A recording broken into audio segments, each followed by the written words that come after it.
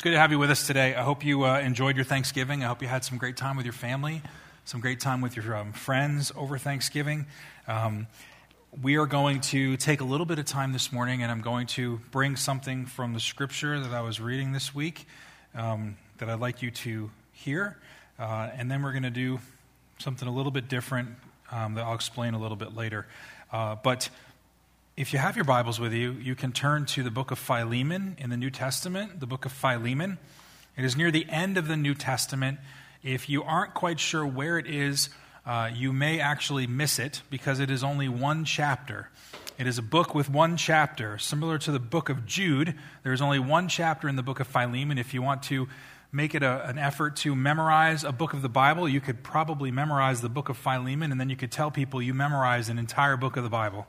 There's only 20-something verses, and it's a great opportunity for you to not just memorize God's Word, but there's something significant in here that I want to talk about today, and that's why we're going to there.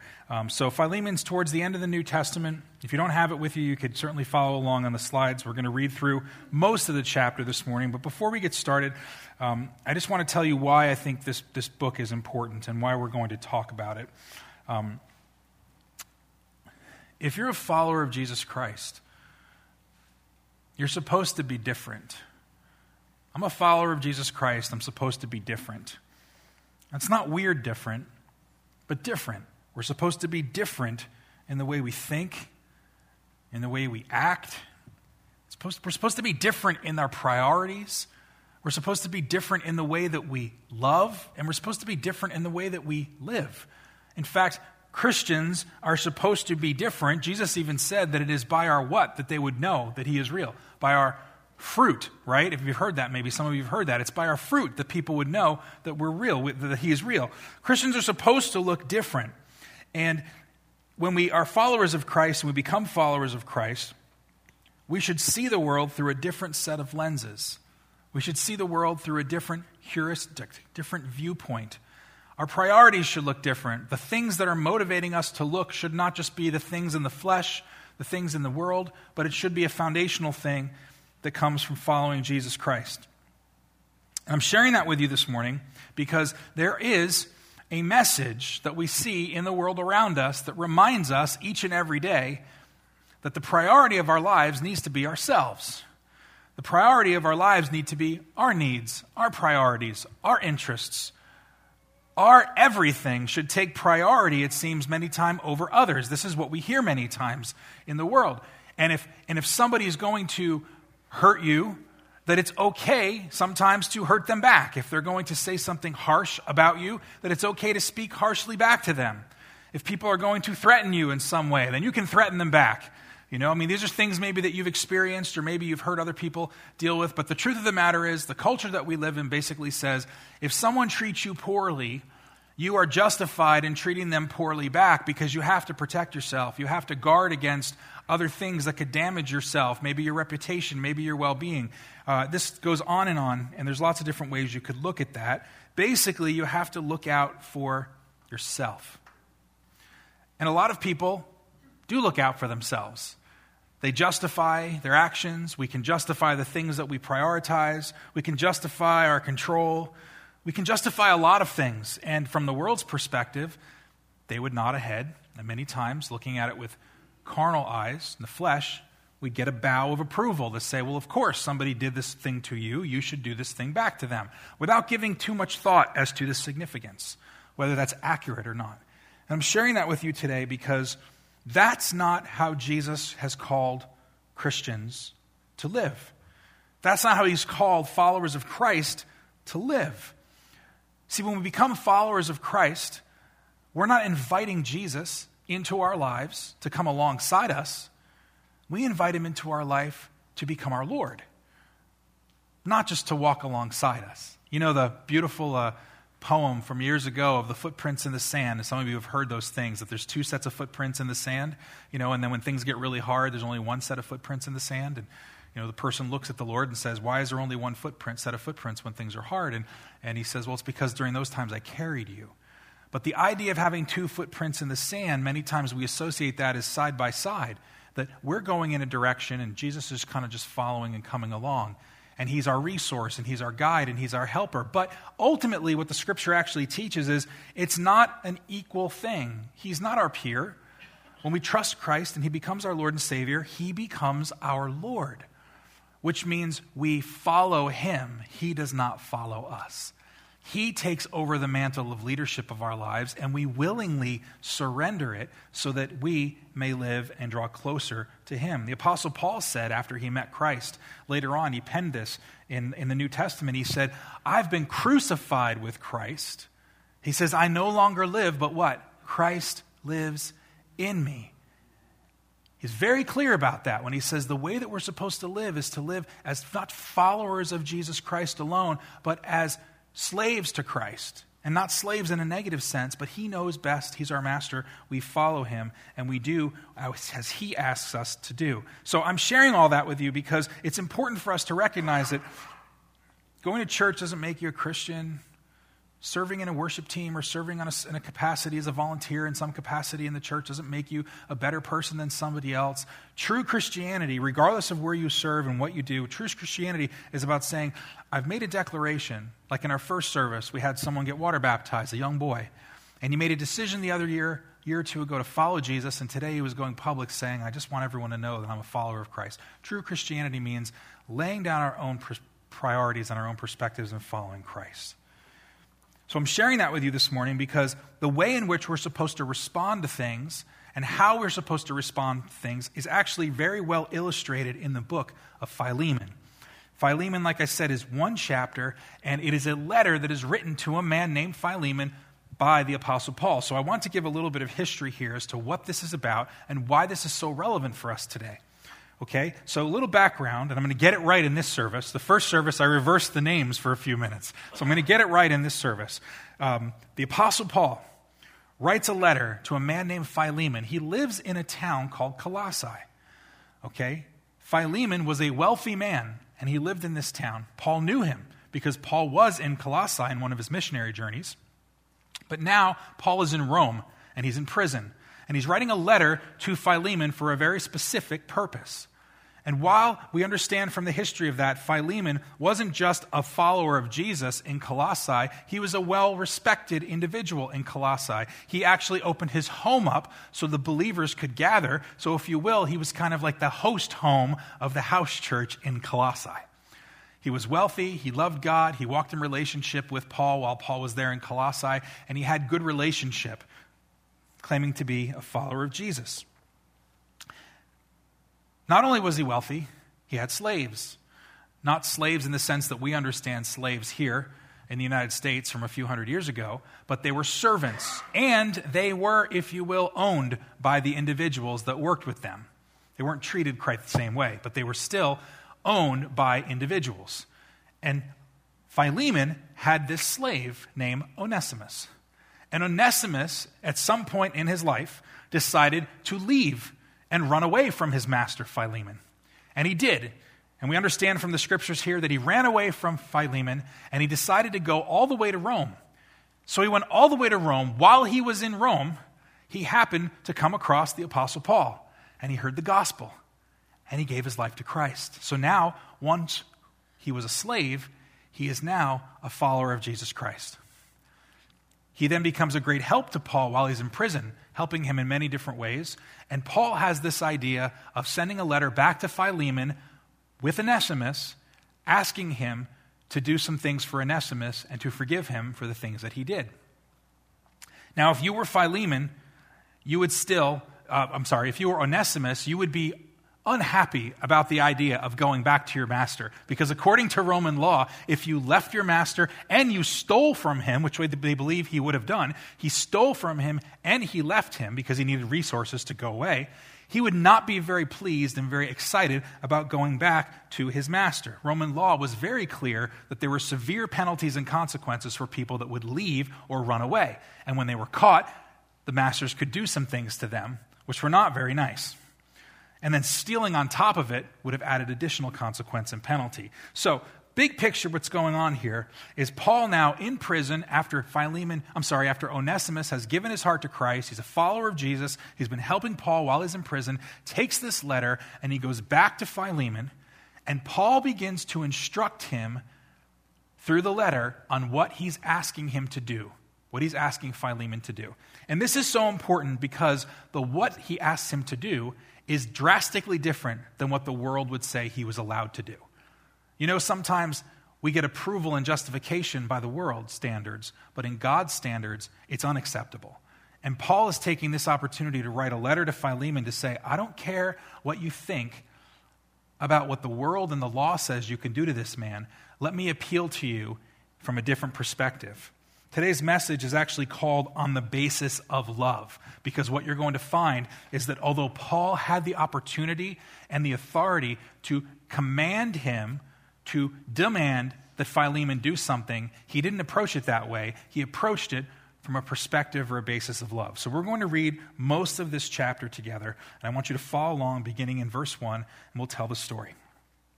Paul says in verse 1, a prisoner of Christ Jesus and Timothy our brother, to Philemon our dear friend and fellow worker, also to Apphia our sister, and Archippus our fellow soldier, and to the church that meets in your home, grace and peace to you from God our Father and the Lord Jesus Christ. Verse 4, I always thank my God as I remember you in my prayers, because I hear about your love for his holy people and your faith in the Lord Jesus. I pray that your partnership with us in the faith may be effective in deepening your understanding of every good thing we share for the sake of Christ. Verse 7, your love has given me great joy and encouragement, because you, brother, have refreshed the hearts of the Lord's people. Okay, so he greets him, he speaks about his love, and then he goes to his plea in verse 8. He says, therefore, although in Christ I could be bold and order you to do what you ought to do, yet I prefer to appeal to you on the basis of love. It is as none other than Paul, an old man and now also a prisoner of Christ Jesus, that I appeal to you for my son Onesimus, who became my son while I was in chains. Formerly he was useless to you, but now he has become useful, both to you and to me. Interesting fact, Onesimus actually means useful.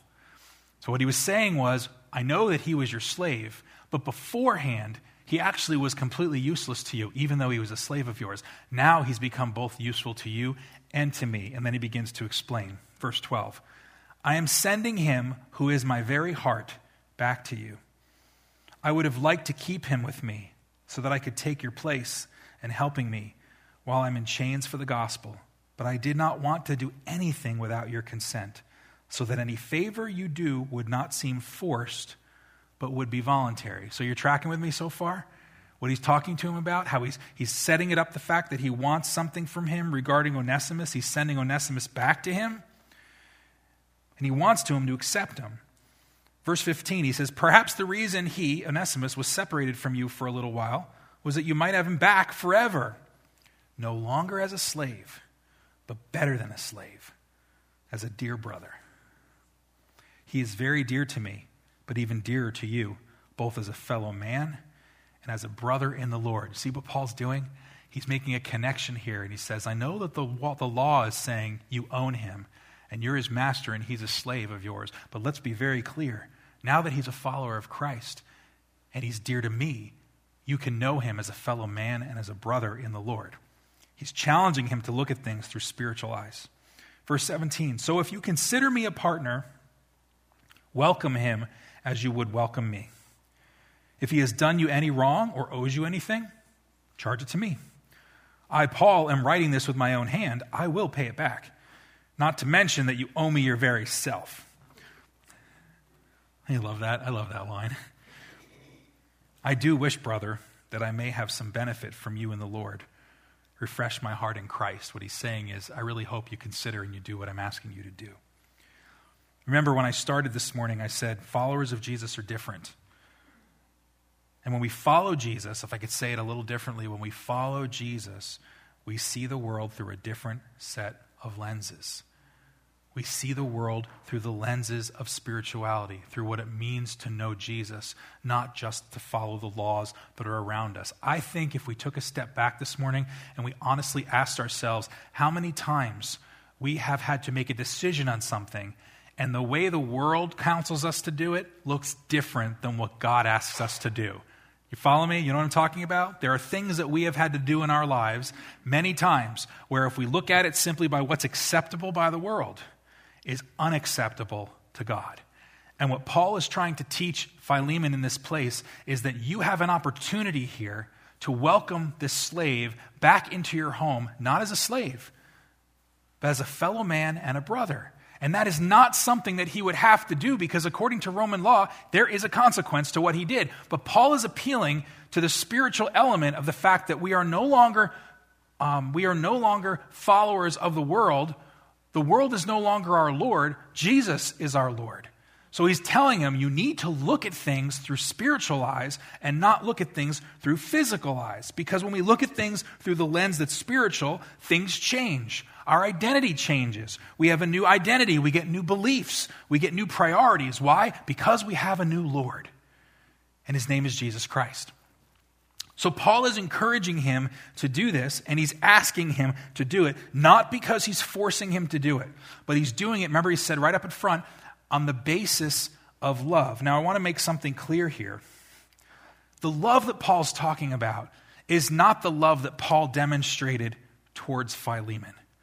And if it was that was being the case, then we would apply that as we should love other people because they love us.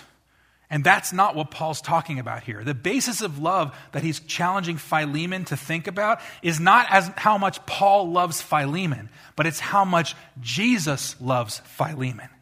And what he's saying is to treat your brother with love is the way you should respond because of the way your Savior loves you.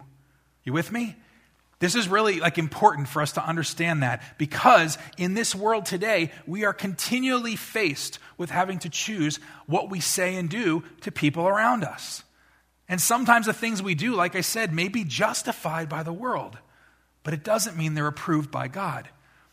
I had a friend of mine a few years ago, and I was talking to him about the job situation that he was in, and he was being harassed by people that he worked with, and he was being made fun of and ridiculed and just really put in a corner. It almost sounded infantile. And they were grown adults.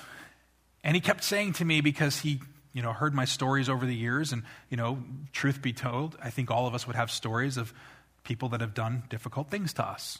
We probably all have war scars of things that we could look at your skin. Teach me how to have thicker skin. And I told him, I said, you're asking the wrong question. The question you need to ask is, how can God give me a bigger heart? Not how you can have thicker skin. Because if we want to have thicker skin, then we're just defending ourselves against the things around us. But Jesus doesn't call us to just defend ourselves. The way that we can respond as a follower of Christ to honor Christ is to have a greater understanding of how much love Jesus has given us. If I can say this in a different way, Jesus said it in John 13:34, a new commandment I give you. He says, love one another as I have loved you. So you must love one another. John 13:34. Can you put that up there, please? John 13:34. A new command I give you, love one another as I have loved you. So you must love one another. What is he saying in that scripture? He's saying the key to learning how to treat others the way Christ wants you to treat them is to reflect, to meditate, to understand the way Christ loves you. Because the more we have a greater understanding in the way that Jesus loves us, the easier it is for us to extend love towards other people. You with me so far? It's really important I said this a bunch of times today, but it's so important for us to understand that. Because the answer is not, Lord, I need to try harder. We don't need to try harder. We need to go deeper. We need to build a closer relationship with our Lord and Savior. We need to meditate on the things that draw us closer to God, because the more we understand his love for us, the more we can give love to other people. So this morning, I want to look at 3 things on the basis of love. And I want to encourage you to maybe grab a hold of one of these things this week and just meditate on it. And by meditate, I don't mean anything crazy or weird. I'm saying focus on it. Chew on it. Let the thought go through your mind. Think about the thing that really grabs your heart today and say, Lord, teach me how to have a greater understanding of this specific thing. Because when you meditate on something, you don't just hear it for a moment and let it disappear. You let it get planted in your mind and your heart. You let it build and grow so it puts down roots and it begins to bear fruit. Maybe one of these things is something the Holy Spirit is going to ask you to consider over the next week. And I hope you'll be able to see that and you can meditate on it. So, if we have to learn how to respond the way that Jesus wants us to learn to respond, we have to understand how his love applies to us. So how does God love us? On the basis of love, I want to look at 3 things this morning. Number 1, on the basis of love, God calls us to repentance. On the basis of love, he calls us to repentance. Romans 2:4 says, "Or do you show contempt for the riches of his kindness, forbearance, and patience, not realizing that God's kindness is intended to lead you to repentance?" When people hear the word repentance in this world, many times they associate it with negativity, yelling, pounding pulpits, fire and brimstone, right? Some of the things that we've heard about. And let's be clear, God does not in any way condone sinful behavior. It leads to death and destruction, and it separates us from a relationship with God. But it is not the wrath of God that brings us to repentance. It is the kindness of God that draws us to repentance. It is the kindness of God that draws us to repentance. Nobody wants to be around someone that at any moment in time might go nuts on them and just unwind everything and just dump everything on them. Beat them up and down emotionally or verbally. No one wants to be around people like that. People that stay around people like that maybe are trapped. Maybe they have no place to go. Maybe they feel like they're just stuck in a prison because they're stuck by someone around them who's just controlling. And they control with their words and they control with their actions. And they can say, that's not the way that God draws us. He doesn't use his words as a weapon. He doesn't use his actions as a weapon. It is the kindness of God that draws us to repentance. Think about the people that you know, and think about the people that you want to build relationship with. Do you want to build a relationship with people that are always willing to talk about how everything is horrible and how you're just a screw-up in life? Does that motivate you to change? Would it motivate you? Especially those of you that have spouses. Try it. Just don't credit me with the idea. That you go home and you point out everything about your spouse that you hate. And you say, if you would just do all these things better, we could love each other better. Try it and see how it works. I can promise you something. 1, I will deny that I ever gave you that idea. And 2, it will bear no fruit in your relationship. Because that's not the way to draw somebody to a deeper relationship. It's the kindness, it's the love that God has for us, that as we understand that, and we understand that while we were not worthy of these things, he drew us to himself, not because of what we could do, but because of what he would do for us. So on the basis of love, God calls us to repentance. And when you recognize and you understand, and I understand, that the honest to God truth of why he pursues us is motivated in kindness and not in wrath, it changes the way we see God. And now all of a sudden, he's not just some guy that's looking to hurt us, or he doesn't care about us, or he's too busy. No, he loves us enough to extend kindness so that we can come close to him. Maybe that's the thing you need to meditate on this morning. Maybe you need to meditate that God calls us to repentance, and he does it through kindness. Because maybe your view of God today is the lightning bolt God. Maybe your view of God today is the God who is looking for you to mess up so he can smack you. Maybe he's the God that doesn't affirm you in things, but he actually beats you down. And maybe some of the way you see God is because of the way you saw your dad or your mom or people that you grew up with. And I don't know any of that. What I know is that when we view God through that lens, the Holy Spirit wants us to rethink it. Because on the basis of love, he calls us to repentance because of his kindness. Number 2, on the basis of love, God made us alive. On the basis of love, he made us alive. Verse 4 of Ephesians 4:4-5 says, but because of his great love for us, God, who is rich in mercy, made us alive with Christ, even when we were dead in transgressions, which are sins. It is by grace you have been saved. What motivated God to make us alive in Christ? His great love for us. Because it is by grace we have been saved. This is such a powerful scripture because we don't live in a world that tells us love should be given unconditionally. Many times we live in a world where our value and approval is determined by what we can do for someone else. You are valued when you produce. You are valued when you deliver. You have value when you bring something to the table. And you know what the gospel tells us about Jesus? We brought nothing to the table. You and I brought nothing to the table. And we never could bring anything to the table. We bring our dead, empty selves. And God loves us, and he sees us absolutely helpless. And he extends his hand of mercy to us and makes us alive with Christ by giving us an opportunity to trust in Christ. He breathes life into us, draws us in repentance so that we were once dead in our sins, and now we can be made alive in Christ. You know what I love about this? There's two things in this. One, I love the fact that there's nothing I ever could have done that would make God love me more. And I'll be so honest with that. It is such a hard concept for me to understand. There's nothing that I have done that could make God love me more. Because I look at circumstances in my life. I look at the boneheaded things I say sometimes and the actions that I do. And I go, you still love me? In the midst, you couldn't love me more? Because I know as a human, it's hard for me to say that about anybody else in my life. It doesn't matter what they would do to me. I'm just going to absolutely love them regardless. Probably your spouse and your kids are the closest you're ever going to come to that.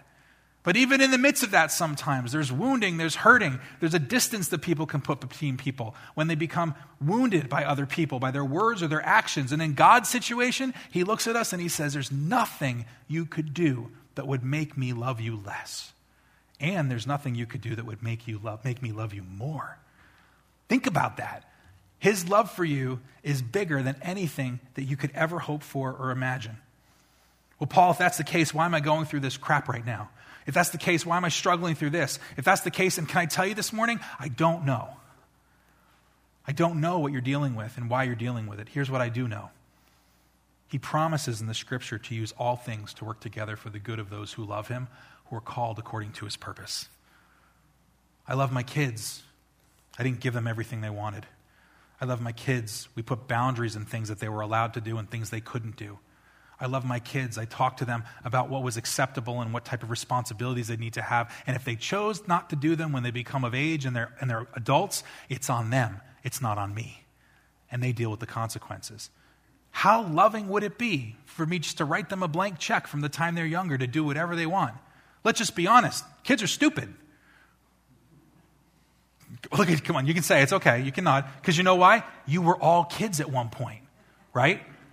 They're not the brightest, especially when they're really little, really, really little. They don't know anything. They're learning and they're growing. As we grow, we're supposed to learn. We're supposed to have different experiences and different expressions. We're supposed to adjust and make changes, and that's okay. Kids are not the brightest when they're young. Parents are supposed to introduce things to them at different times, and that's okay because that's love. To try to love someone without boundaries doesn't mean that you love them without consequences or without wisdom for them to follow. Without boundaries means there's nothing they could do more or less that would make you love them more or less. But it doesn't mean that you eliminate all instruction. God loves you so much that he made you alive while you were dead in your sins. And it is by grace we have been saved. Maybe that's what you need to meditate on this week. That he doesn't look at you and think of you less than the person that you're sitting next to today. He doesn't look at you and think that you're less than the person who just, in your mind, just loves Jesus and God's using in some amazing way. Maybe that's where you are today. Maybe you need to realize through spending time with him that you are just as important to him as every other person in this world. When we understand that, it changes the way we see other people. Do you know why? For a few reasons, but one of the reasons is that the person we want to cast judgment on, we have to remember in that moment, is equally loved by God. Think about that. And it would be easy for me when I don't think about how much God loves me and loves that person to want to exact punishment or consequence on that person. That's done in anger, where God says, you think I love you, and that's true, but I also love them. Even the people that hate you, God loves just as much as he loves us. It should affect the way that we speak, and it should affect the way that we live. Number 3, on the basis of love, he doesn't just call us to repentance or make us alive. The last one, God welcomes us into his family on the basis of love. Because he draws us to repentance from his kindness. He makes us alive when we were dead in our sins. And on the basis of love, he welcomes us into his family. 1 John 3:1. John writes, think how much the Father loves us. He loves us so much that he let us be called by his children as we truly are.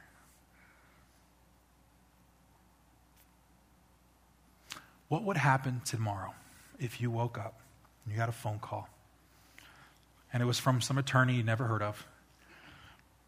Now, you got to play the game with me because some of you are older and some of you are younger, so it applies to others more than it does to some. And someone said, we have news for you. We were doing some research, and it came out recently that you are actually the son or daughter of Jeff Bezos. Now, you're a love child, but you're still one of his kids, okay? We've figured it out. We know that you are related to him. We did some, we went on the DNA tree or whatever, and we did 23andMe, and we figured it all out. And now there's a whole law thing going on, but basically you are related to him. You are his son or you are his daughter. Let me ask you a question. How would your life change overnight if you knew that you were related to him? I'm not asking you to answer. I want you to think about it. Do you think your quality of life might change? Do you think your standard of living might change? Do you think that's possible? Yeah, let's not be technical and go, well, what if he doesn't want to give me anything? You know what I'm going with. Do you think any of that would change if you found out tomorrow he was your father? 100% things would begin to change. Why? Because when you're part of the family, you also are entitled to some of the things the family gets. And a good father, a great father, wants to give gifts to their children, wants to give gifts to those that he has called sons and daughters. A good father chooses to do that. And yet John says here, because of love, on the basis of love, when you trust in Christ, God welcomes us into his family. He doesn't call us friends alone. He doesn't call us servants. He doesn't call us creation. What does he call us, church? Children. He calls us his children. And that's not an insult to say you're little kids. He's saying, I'm your dad. You hear me? I'm your father. And because I'm your father, there are things I want you to experience in this life. There's a relationship I have for you I want you to experience in this life. And when you experience it, it will change the way you think because the love of God will become in you and it will come out of you and it will influence all the people that you interact with. The Apostle Paul is going back to Philemon and he's saying, this man that was once your servant, he is no longer just a servant. He is, if you will. What did he say? He's like he's another man. He's a fellow man and he's also part of our family. He's a brother in the Lord, he said. And the more that we understand that God calls us into his family, not because of what we did, but because of who Jesus is, the more we have things, the more we have ways to love others. The basis of love changes the way we live. When we love differently, it views the world through a completely different set of lenses. The more we love God, and more that we understand the love that God has towards us. So I just want to encourage you this morning. If you're looking at things in your life and you've had to rethink how to respond to certain things, be careful who you listen to. Because you may be justified legally or for whatever reason for something that someone has done to you or against you. But you have to ask yourself if that's the way that God wants you to respond. Because what he says through these things are, if you want to be someone who loves others like me, you need to be someone who receives the love I've given to you. We shouldn't be praying for thicker skin. We need to pray for deeper and bigger hearts. And that's the key to welcome other people and to love other people as Christ has asked us to live, or to love.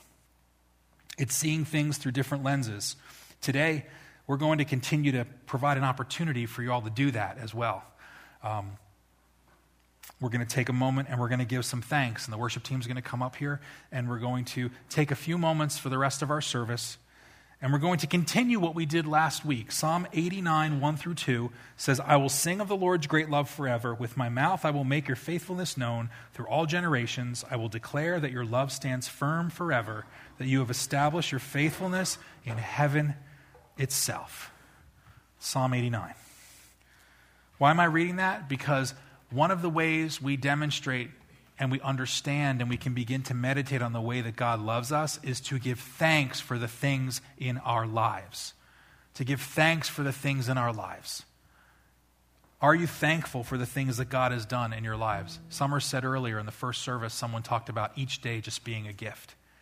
When we recognize the things that are happening in our world and the way that we live in this world, and we see what God has done, and we give thanks for those things, it gives God a greater opportunity to remind us of just how much he loves us, and in turn, we can then learn to love others. So here's what we're going to do this morning. We're going to take another few minutes. Last week, if you were here, we had our Thanksgiving service, and people were able to come, and they were able to share things that God was doing in their life, and we had to cut that short because we also had to fit in time to decorate our boxes of love, which we did, and we wrote some cards. But we really want to make sure that we take some time today and we offer a little bit more time for you to do that. So if you were here last week and you missed an opportunity, or maybe you're here for the first time and you missed last week, and you just want to take a moment and you want to thank God publicly for something, we want to give you a little bit of time to do that. So I'm going to take this stand and I'm going to move it to the side here. I'm going to bring a microphone and I'm going to come here to the front. I'm just going to stand here for a few moments. And if you're here and you would like to declare the goodness of God, as Psalm 89 says, and you want to talk about things that you're thankful for, come on up. Share a few moments so that others can be encouraged, because you never know what someone else is walking through and how your words or your testimony could actually encourage them. So if you have something you'd like to share, I invite you to come up now.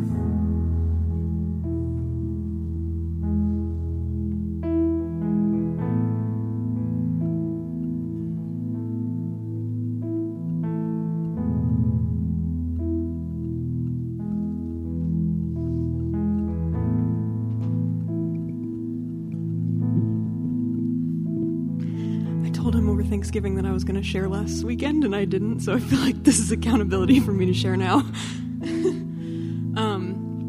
I started out the year in grad school, and knowing that my deadline for being out of grad school was approaching in June, and I remember saying at the beginning of the year, like, my entire life is going to change halfway through this year, like, what's going to happen? And I was so scared, but I knew all the times in the past that God provided for me where he needed me to be or go or do things. And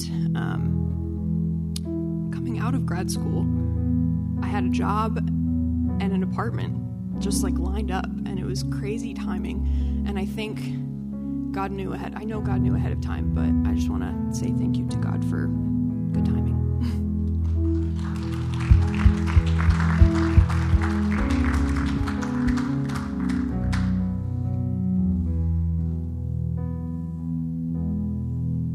Now that the ice was broken, who's next? It's not scary. Something you just want to publicly thank God for, big or small.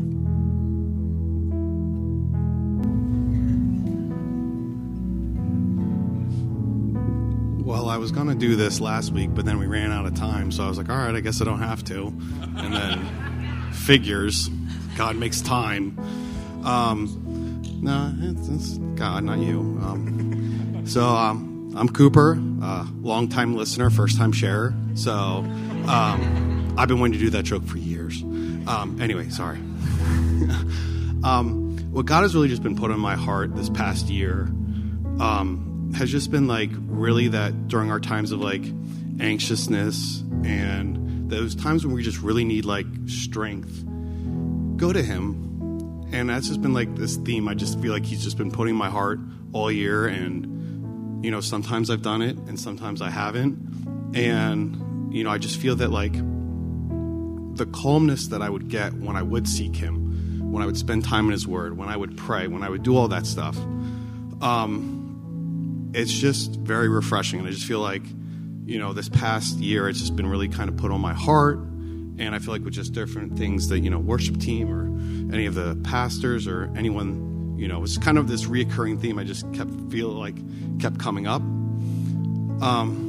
So I just encourage all of you, I know everyone is going through something. Just seek God, ask for him to come give you additional strength, help with your anxiousness, whatever it may be.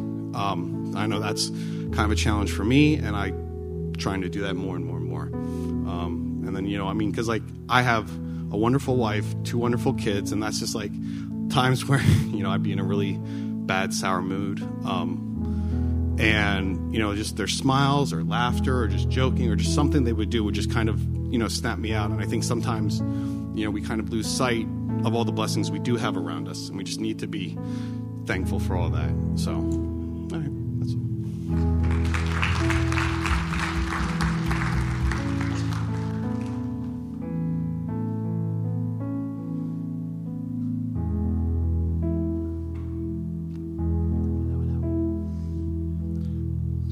I'm Bill, and I just wanted to say that this past year has been a little bit rough, physically, mentally, spiritually, and the Lord's been bringing me through. I want to appreciate, give him thanks, and give you folks thanks as well. I don't know if you guys realize, but knowing that there's many people thinking of you, praying for you, it's really a big boost and gives you a lot of power to go ahead and just get better.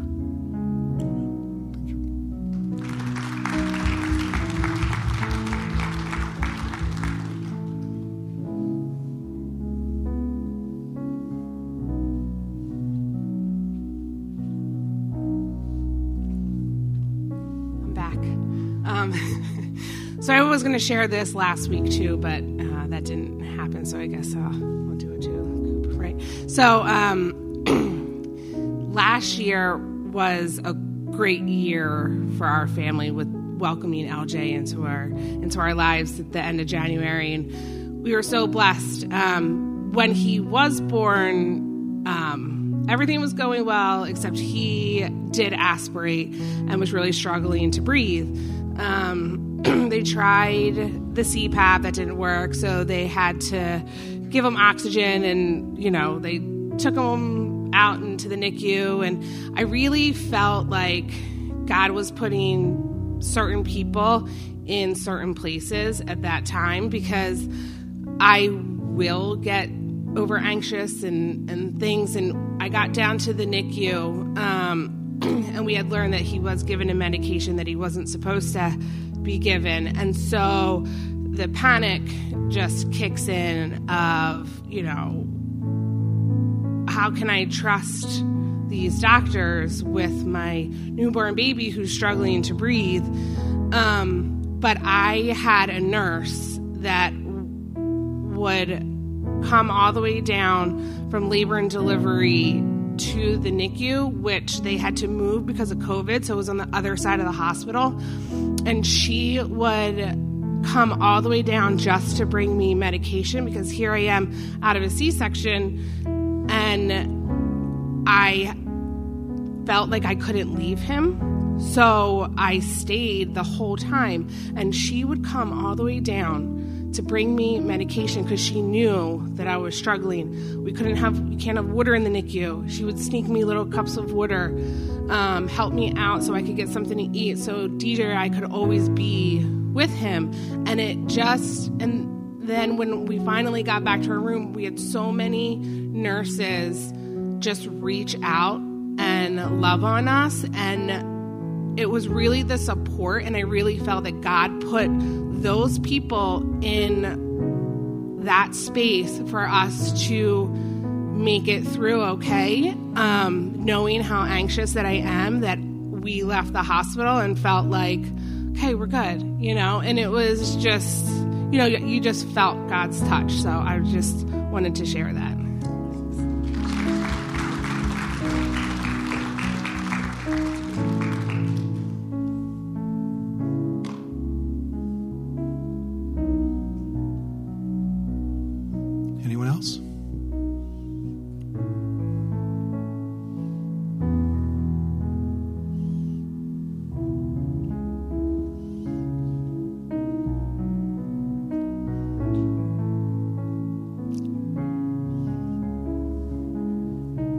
I was here last week and I gave my testimony. And I just want everyone to know you're all blessed every day. Every day you wake up, that's a gift from God. And I meet so many people when I always say, how are you today? And they say, well, okay, I'm up. I said, you know what? God gave you another day. You are totally blessed. So being a 2-time breast cancer survivor, every day I wake up, every day I get through is a blessing. So every one of you in here today and every day are blessed by God. So you all have something to say that God did for you.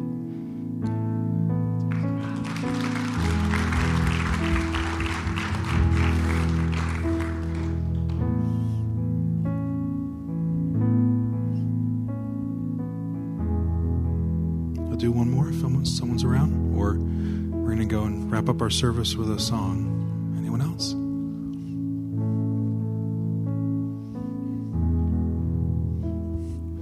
Come on.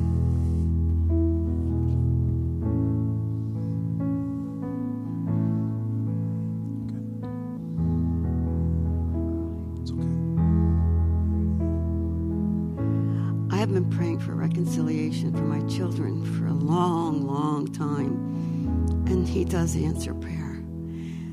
Because on Thanksgiving Day, my son talked to all of my daughters, 4 of them. They were going back and forth reminiscing about when they were younger, the parade. And I just want to say thank you, Lord, for answering prayer, that they're speaking together. But most of all, I pray for salvation for my entire family, all of them. I have 1 daughter who's serving the Lord out of 5 children. And I have 18 great-grandchildren and 15 grands. And I'm asking the Lord to save them, to open their eyes, open their hearts to Him, and serve Him. Because God is great and greatly to be praised. Thank you. And I didn't cry.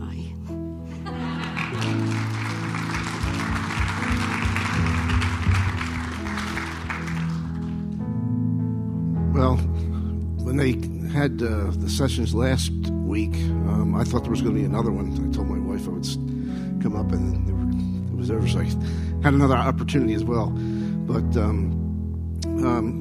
couple of people shared last time about, sometimes it's hard to find something to be thankful for, and I'm probably one that could find a lot of things to not be thankful for, as opposed to being one to recognize things to be thankful for all the time. But we've been going through some rough times, and I had a sister that passed away in October, and my brother-in-law, her husband, had been dealing with Alzheimer's for a number of years before that and has been declining. And when my sister passed away, I was speaking with another of my sisters, and another thing that I'm bad about is just having close relationships. And we knew my sister, and I wanted an opportunity to ask her. We believed that she was saved, but we wanted the opportunity to just have a conversation before she passed away, and I never had that opportunity. So after she passed away, the Lord put it on my wife's heart to schedule or have a time to go visit my brother-in-law, who's again dealing with Alzheimer's. And most of the days he is really bad. We had a good visit with him. His head was up instead of down like a lot of times, and he was responding, not verbally, but smiling and nodding his head different times. And we were there visiting. At the time it was for them to take him to lunch. So some of the nurses came in, and they were so wonderful. They're really great nurses. And they started saying, "Oh, your sister, she was always in here reading scripture to him and praying praise songs, and she's talking to the people about the Lord at the lunch tables when she had." And it was just like a way of God saying, she's okay, she's with me. And so I just wanted to thank him for that reassurance. So, thanks.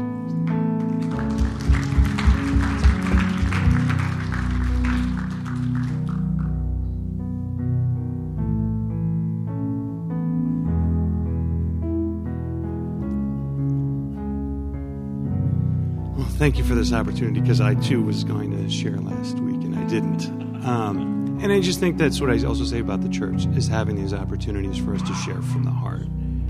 And one of the things I was thinking about that I was very grateful for was just even beginning like the Presence Nights last year. Like the church has allowed a place for us to come and worship and for people to come up and have prayer. And that first night, like, people were, like, ears were being opened, headaches were being removed. It was all those things. It was just an opportunity for us to pray for one another and for other people to step out of the chairs and say, hey, okay, I'm ready to have some prayer for this. So it was like this two-way, communication. And I've just felt the presence of the Lord be here even stronger and stronger throughout this past year. And I'm just so grateful to be a part of a congregation that's allowing that. And I think it's so awesome that it's actually this week again. So it's like we have this opportunity to partner together as a community. So thank you.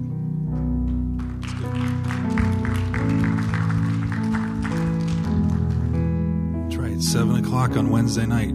7 p.m. Wednesday night. Who else? Mr. Clapper, come on up. Hey y'all, I'm Daniel.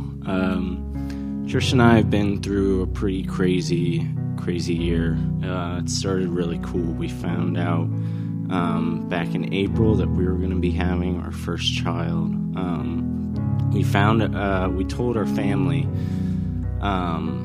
or the same night we were going to tell our family, my brother-in-law and his wife also told them that they found out they were expecting. So they've been going a month apart, my wife and my sister-in-law, through the pregnancy together, which has been really cool. We found out a few weeks in that Trish had gestational diabetes, so she had to make a big transition of testing her blood sugar 4 times a day, taking insulin every night, which was really tough to go through, but it's been good. The baby's been really healthy. They're on track for December 30th due date. We're really excited. All throughout this time, we had a summer that we got hit with. Our car got, the engine just went out. We had to completely buy a new engine, got hit with a several $1,000 bill in a year where we're preparing to have a baby, trying to save some money. So that comes through. We have to deal with that. We pray through that. We pray and we're asking ourselves, how can we trust God more than ever during this time when we have no idea what the finances are doing? We come together, we increase our giving to just fully trust in God and that He's going to provide everything for us. So probably a couple weeks after, we get the car all back, everything's all good. We're on vacation with my family, and one of the nights I get a Venmo from one of my brothers for like several $1,000s, completely covering the cost of the engine from the whole family. They completely blessed us, and that was just wiped away. It's in the rear view mirror, and we were able to just thank God for everything He did for us through that. And the car's been running great, which is good. And then, just the past couple months, the Lord opened up a new opportunity for me to get a new job. I started that last month. The month before that, we moved into a new apartment. We've got now a two-bedroom apartment for a place for our new baby to live. Just everything the Lord's been doing for us this year has been crazy. It's just the goodness of God has not stopped being shown to us through every season that we went through. So just want to thank God for everything He did this year.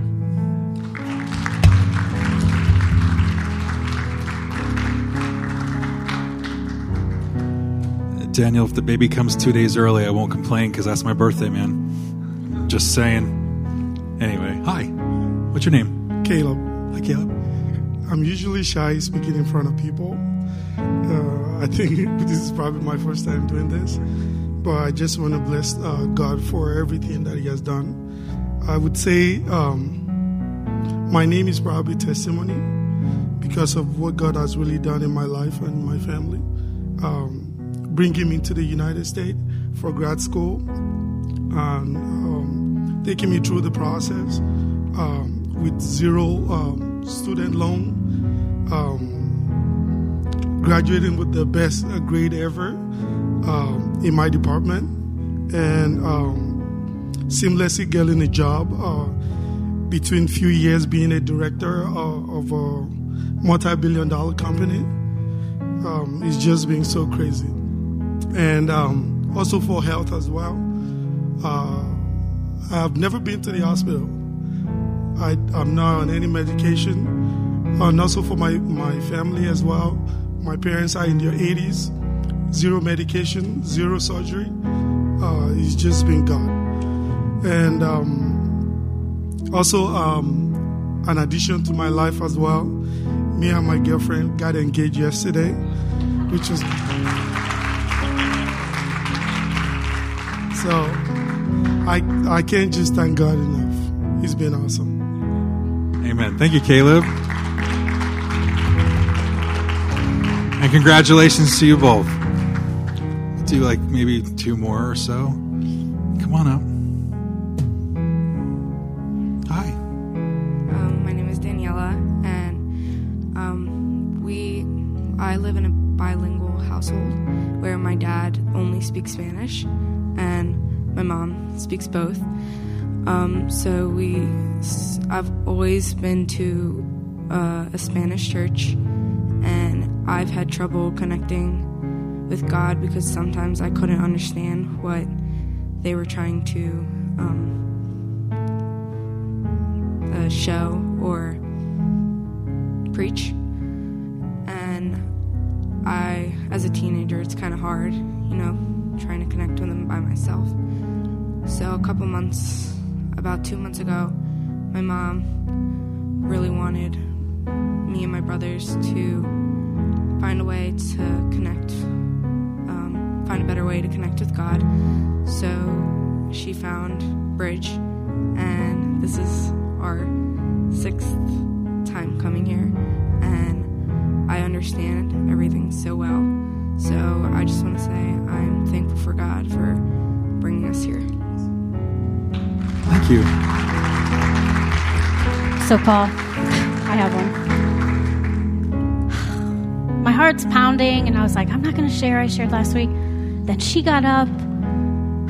I'm going to try not to cry, but I am so thankful, grateful for the people that God has put into place for our youth. It matters. The people that come every Wednesday, the people that pray for them, our youth is alive. And I'm just so grateful, Sarah. I'm so grateful that you guys just, every week, you come and you pour your hearts into these kids. And as a parent, that matters because we don't want them to get lost to the world. And I know that when my kids come on Wednesday, that they're in a safe place. So I just want to thank you guys publicly for just putting your life and so thank you.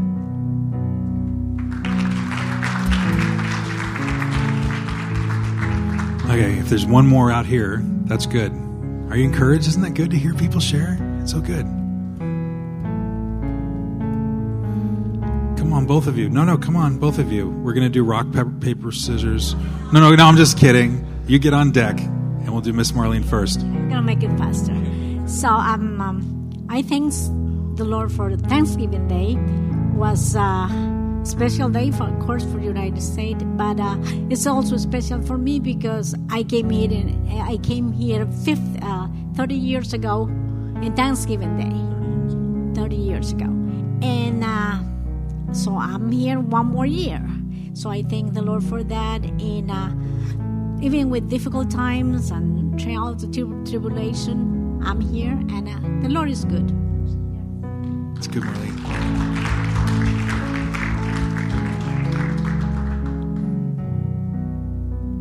This is maybe silly, but I just wanted to share it. For those of you that don't know, I just moved back to the States this summer from India, and I was really grateful. My parents had an extra car for me to be able to drive, and it's not a new car by any means, but it was getting me from A to B. There were a few times that I needed picked up from places where it would not start, and my dad would come and fix it and help me get going again. But one day it was not starting again, and I had gotten picked up and taken back home, and my dad had gone back to the car and had looked at it and was working on it, and nothing was getting fixed. And so I was like, oh man, I think the car is like really dead now. I'm not sure what to do. And I had gone to a Bible study that night and was asking the women there, I was like, can you guys please pray? Like, I need a miracle for this car. I need to be able to get to work so that I can earn money to buy a new car. And if I don't have that, I'm not really sure what to do. So Pastor Paul was very generous and loaned me a car for a few days. I was very grateful. But the next day, my dad went back with the trailer to try to pull the car back home so he could fix it.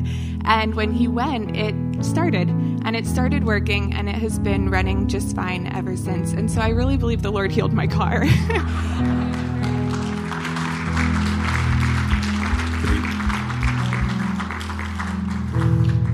We believe that too. Yeah, she sent me a text and she said, healed the car. I'm like, that's an interesting choice of words. I think it's true.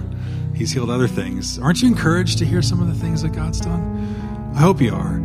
Because when we think about that and we give thanks and we have an attitude of gratitude, we're reminded that when God calls us to love others, it's not because he wants us to do something out of our own strength. He just wants us to be reminded of how much he loves us.